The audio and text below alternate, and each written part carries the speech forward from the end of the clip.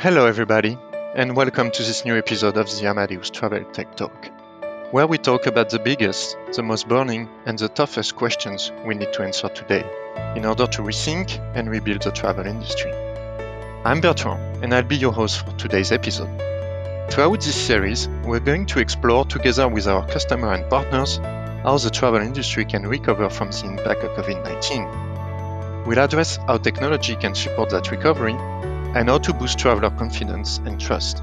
And finally, how we can collaborate as an industry to drive growth. In this episode, I'm joined by Steven Snyder, operating principal at JetBlue Technology Ventures, which invests in early-stage startups operating in the travel, hospitality, and transportation industries, and Susanna Hsu, head of Amadeus Ventures, the Amadeus Startup Investment Program. In this episode, we'll discuss the impact of the pandemic on startups investment, the latest strategies from Ventures Fund, and the latest investment dynamic in the startup world right now. Hello, Susanna, and hello, Steven. It's a real pleasure to have you today. Hi, Bertrand. Hi, Bertrand. So let's start with our first themes today. I would like to go a little bit backwards and to come back to the early stage of the pandemic in 2020. I would like to understand from you what were your initial reactions, the lessons you have learned, and the key insights you have taken from that period? So, Susanna, as a travel specialized fund, what was the impact of the pandemic at the early stage, and what were your initial reactions from the investors when the crisis started? Thanks, Bertrand, for the question. So when the pandemic started, immediately what we were thinking was to take stock of the situation. So making sure that our entrepreneurs, our portfolio companies, they are all safe, and how they are performing and how they are thinking about their environment. So what sort of impact were they immediately sensing at that moment in time? And so stabilizing the portfolio companies were really the first priorities. Actions needed to be taken, so both in the sense of, is there a way to adjust the solutions such that they address the need of our customers at that period of time? And at the same time, unfortunately, we need to look at the cost side of things, right? Whether there are actions that also need to be taken to make sure that the company has enough runway to get out of the crisis. And together with our portfolio companies, we are also looking at jointly, so how can we combine the Amadeus solutions together with theirs in order to immediately go to our customers and also to jointly help our common customers to go through that difficult period together. Thank you, Susanna. So, Steven, Susanna mentioned the adaptability and this capacity from startup during the early stage of the pandemic to pivot their model and to really stabilize their business. How have you reacted during the early stage of the crisis? And would you have some specific example of startup that were especially impressive in pivoting their business? Absolutely. So I think in a period like this, it goes to show the importance of having a really strong platform offering in a venture capital firm. This was a place where we were really leaning into our startups and offering every resource that we had, coaching on finance, coaching on marketing, sales, and ways to adapt the business so that it could be viable in the long term and make sure that they were tapping into a technology that could develop new use cases and not just use cases that were specific to a pre-pandemic or during pandemic or post-pandemic period. What we wound up doing was leaning into a lot of our innovation resources at JetBlue Technology Ventures to coach our parent company, JetBlue Airways, in terms of options that were available for the contactless journey. So we ran a short innovation sprint. This one was 6 weeks in duration as opposed to the normal 12 weeks that we do for regular innovation sprint, because you just have to operate on much quicker timelines just as a principle of adaptability. One thing that we were really inspired by when we were looking at our portfolio was a startup that we've invested in called Miles. Miles rewards you for everyday activities and for travel decisions that you're making all the time. So how do you remain relevant during a period in which you can't actually travel and we can't give you points anymore for getting on an airplane because not a lot of people are getting on airplanes anymore? So it was really interesting to see Miles find ways to adapt the product and give you points for staying at home, give you points for going on walks, give you points for going on bicycle rides, more individualized forms of activity that are still generating the useful data that the end customers of theirs have from a data consumption standpoint. The effect that it ultimately wound up having was really keeping average daily users engaged and a really high metric so that now as they are emerging from the crisis, they've never had a more engaged base before and they can go back to their bread and butter of the business. So again, it's having that technology platform that can really develop new use cases all throughout to remain relevant to the customer. Yeah, I think that's a great example of how do you stay relevant when people are basically not traveling for a very, very long, extensive period of time. So as we are slowly starting to manage that new situation, that period that a lot of us are calling the new normal, but still the sector is very much impacted as we speak right now. I would like to understand from you, is it absolutely crazy to invest in travel startup at this moment? So Stephen, as an investor, have you changed the way you evaluate startups, the way you are investing money? Is there some new process you have put in place to manage your investment? That's a great question. No, absolutely not. It is not crazy to invest in startups, and we're happy that we are writing checks to startups and have announced multiple deals so far in 2021. I think we have stayed true to our 5 investing themes. 1 being the seamless customer journey, 2, reimagining the accommodation experience, 3, next generation aviation operations and enterprise tech, 4, the loyalty, distribution, and revenue innovation, and lastly, sustainable travel. I think one thing that it has heightened for us is scrutiny around what is a long-term trend and what is just a short-term need that requires a little attention. There have been so many different phases within the COVID experience that there have been a lot of very promising companies who have approached us and who we have spoken to that have been trying to solve different use cases that ultimately did not turn out to be long-term issues, at least in terms of how we've been confronting the crisis in the States and in Western Europe. So if you go back 6 to 9 months, there were some really interesting rapid testing companies that we got close to partnering with and finding really great ways of working with. As the time has progressed, this has turned into less of an acute need and a market that's really saturated. So sometimes it feels better in a way to not have gotten too deep in deals like that. If it wasn't that, then it was contact tracing and really impressive companies around that, or digital health passports.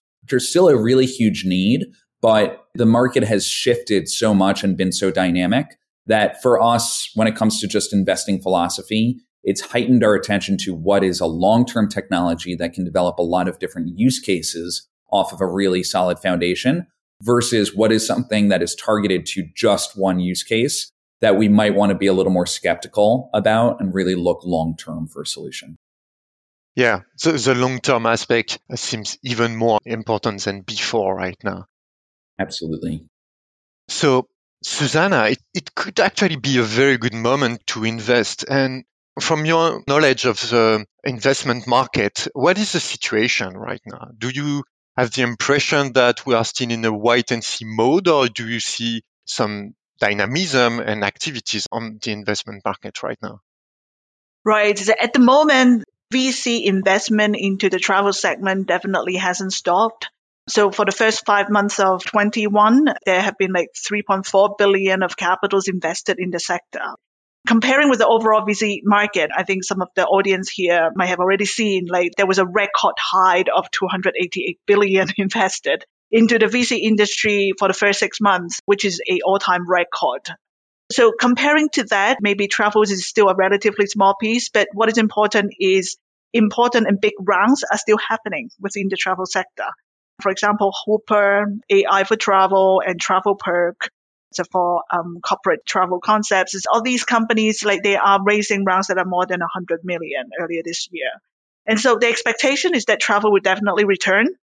And so we'll continue to welcome innovation within the travel industry. As long as the startups are showing their capability to adapt to the new normal, like they are focusing on the right problems to solve and are able to win customers, even during the crisis, so these companies will continue to be funded. Wow, it seems that it has been very, very dynamic recently. And we did also some research at Amadeus, and we noticed that innate love from people to travel, and that travel will be here to stay and will come back at some point. And I would like to move to that theme with you and to understand actually our startup and their ability to pivot very quickly could help the whole industry and also bigger actors like Amadeus or larger companies to drive and participate to the recovery process. So, Susanna, as we are working collectively to find those answers to rebuild the travel industry, what is exactly the role startups could have within that process? For startups, they have agility to pivot, as Stephen has pointed out quite a few of very good examples in terms of how quickly can they adapt and have value proper decisions that are very relevant for our environment. And that combines with a player like Amadeus. So we are a technology provider, we are the backbones and providing a lot of the core technologies to providers within our sector. So the partnership between the bigger players and the smaller players together collectively, so I would say we are able to handle some of these exceptional situations pretty quickly. For example, one of our portfolio companies, Volantio, during this period of time, together with our airlines team, we quickly expanded the scope of our partnership to cover their solutions that manages the detection of early demand signals. So this is an aspect our airline customers are really focusing on, is that when the demand is going to come back and where are they going to be? And so together, we make available this type of capabilities very quickly to our customer base and the travel community. So these are like perfect examples to show like how big companies and smaller companies together, we are able to help the industry together and bring back recovery as early as we can. Yeah, it's great to see some example like this on how we can play on both strengths from both startup and larger companies to address, like for in that case, airlines need. And Stephen, actually, it might be a very good moment for startup to rise and to show their capabilities to help those bigger corporations and also ultimately our different customer. How do you see them doing that in the future? Absolutely. That's one of the benefits that I have sitting here at JetBlue's corporate headquarters while the rest of my team is based in Silicon Valley, to be able to understand what the needs are of our parent corporation. I think Susanna was spot on. The big trend that I have seen take place over this past summer was the challenge of supply to keep up with demand. The recovery has happened a lot faster than we thought it would, particularly in the States. So supply in every meaning of the word, whether that's seats for airplanes, whether it is ground staff, airport staff, distribution systems, technologies, etc., has moved so fast that airlines are struggling to keep up with it. You've seen load factors over the last few months that are in the 90s, 95, close to 100%, which hasn't been great for standby travelers, but has been wonderful for business. And when I see load factors like that, the question that I raise is, are airlines pricing their seats correctly, or are they leaving revenue on the table? Which is what gets me excited about a few portfolio companies that we have. Susanna already called out Volantio, so I won't say anything more about them other than that we are really proud to be investors in that team. Three Victors is one that we're invested in that really takes a look at hundreds and millions of global travel searches and billions upon billions of itineraries to really get some dynamic information on what people are searching for. So airlines and airports can be smarter about setting up routing and setting up the demand per route that would really be attractive to customers. Allows airlines to pivot a lot more and set up new routes that are pandemic specials that you wouldn't see during normal times, but be very adaptable around that. The other one that I would call out is Flyer. Flyer is a startup that we're invested in that uses AI and machine learning to more intelligently price routes. For us, it provides a really good opportunity to not just rely on historical data, but really pay attention to customer behavioral insights so airlines can price more effectively. I think the biggest worry that I would have if I was a major airline is that with this surge of demand, that there's money being left on the table.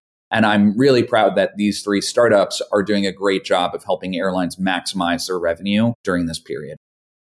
Yes, there are some new topics such as artificial intelligence and the use of data, given that historical data are not relevant anymore, that represent some great opportunities for startup actually specialized in that. And why I say that, I would like to take a look at the future, not that we have seen, the lessons we have learned from those crises, the key topics that are interesting right now. I would like to look to the future and your immediate priorities. So I would like to understand what would make startups more attractive in that new environment and how they could attract those funding in the next months of years ahead. So Stephen, what are the key aspects that you will be looking in your forthcoming investment and how startup can be more interesting for you? Absolutely. I had mentioned earlier that one of our 5 investing themes is sustainable travel, and ESG has just attracted so much attention recently. Going into the pandemic, there was the flight shame movement, which has changed a lot in terms of how flights operate, first in Europe, but most likely that'll take place throughout the rest of the world as well. We don't think that's going away, and we think that there are really key roles for the airline industry to play in terms of limiting the carbon impact and helping to achieve not just net zero, but carbon neutrality as well. So we have had ESG as a major focus of ours. We're proud of the investment that we made in Joby, which is getting closer and closer to having its first commercial eVTOL application around 2024, and we look forward to seeing the continued development there. We were proud of the investment that we made in Universal Hydrogen earlier this year and really thinking about hydrogen as a potential fuel source and supply chain for a cleaner form of travel in the future. We're going to continue looking up and down the value chain for more environmentally friendly ones because there's so much demand throughout the board, but we're going to continue to be discerning as we look at it. There are a lot of interesting startups, but there's also a lot of hype out there. So we are going to be very qualified in terms of the specific startups that we look at and hopefully find ones that we can both invest in and find partnerships for JetBlue Airways to work with. Sustainability is also a key thing we have noticed in the different researches we did recently. And Susanna, as you are part of a global company and you're trying to address multiple categories of customer and touch point, I know what one of your key objectives is to bridge the different gaps that we can encounter within the traveler experience. What are one of the key gaps you are trying to solve right now or in the immediate future, or you are trying to address in the mid to long term? Coming in from the end traveler's perspective, that is something that we are very adamant in paying attention to. Even though for Amadeus, we are a B2B company, our customers are airlines, hotels, airports, and travel agents, and so on and so forth. That deep understanding on what our end travelers and corporations as the 2 customers segments impacts and think about travel, it is important overall such that we can serve our customers better. So from that perspective, I want to echo on the theme of sustainability that Stephen has just mentioned. So taking it from the end traveler's perspective, how can we help them, enable them, and provide the information that would be required or that they would be interested in understanding when choosing the destination and the way to get there, and how to incorporate carbon footprint as one of the considerations when they are planning their next leisure and business trip. And also to the extent of making available the option to them to offset their carbon footprint, should this be the wish that they want to participate in the sustainability movement as their personal value. So that's one angle in terms of in-traveler experience. The other one is really coming back to the point of a more personalized experience. Sometimes when we talk to travel startups, talking to technology firms, a lot of the times when we talk about personalization, we immediately go to the search. So how can we display more contextualized search results such that we can get to the result that we need a lot quicker or we want a lot quicker? But that is one aspect of the personalization story. And the next level of it is really about delivering an omni-channel experience, end to end. So starting from the search, all the way carrying through to pre-trip, during the trip, post-trip.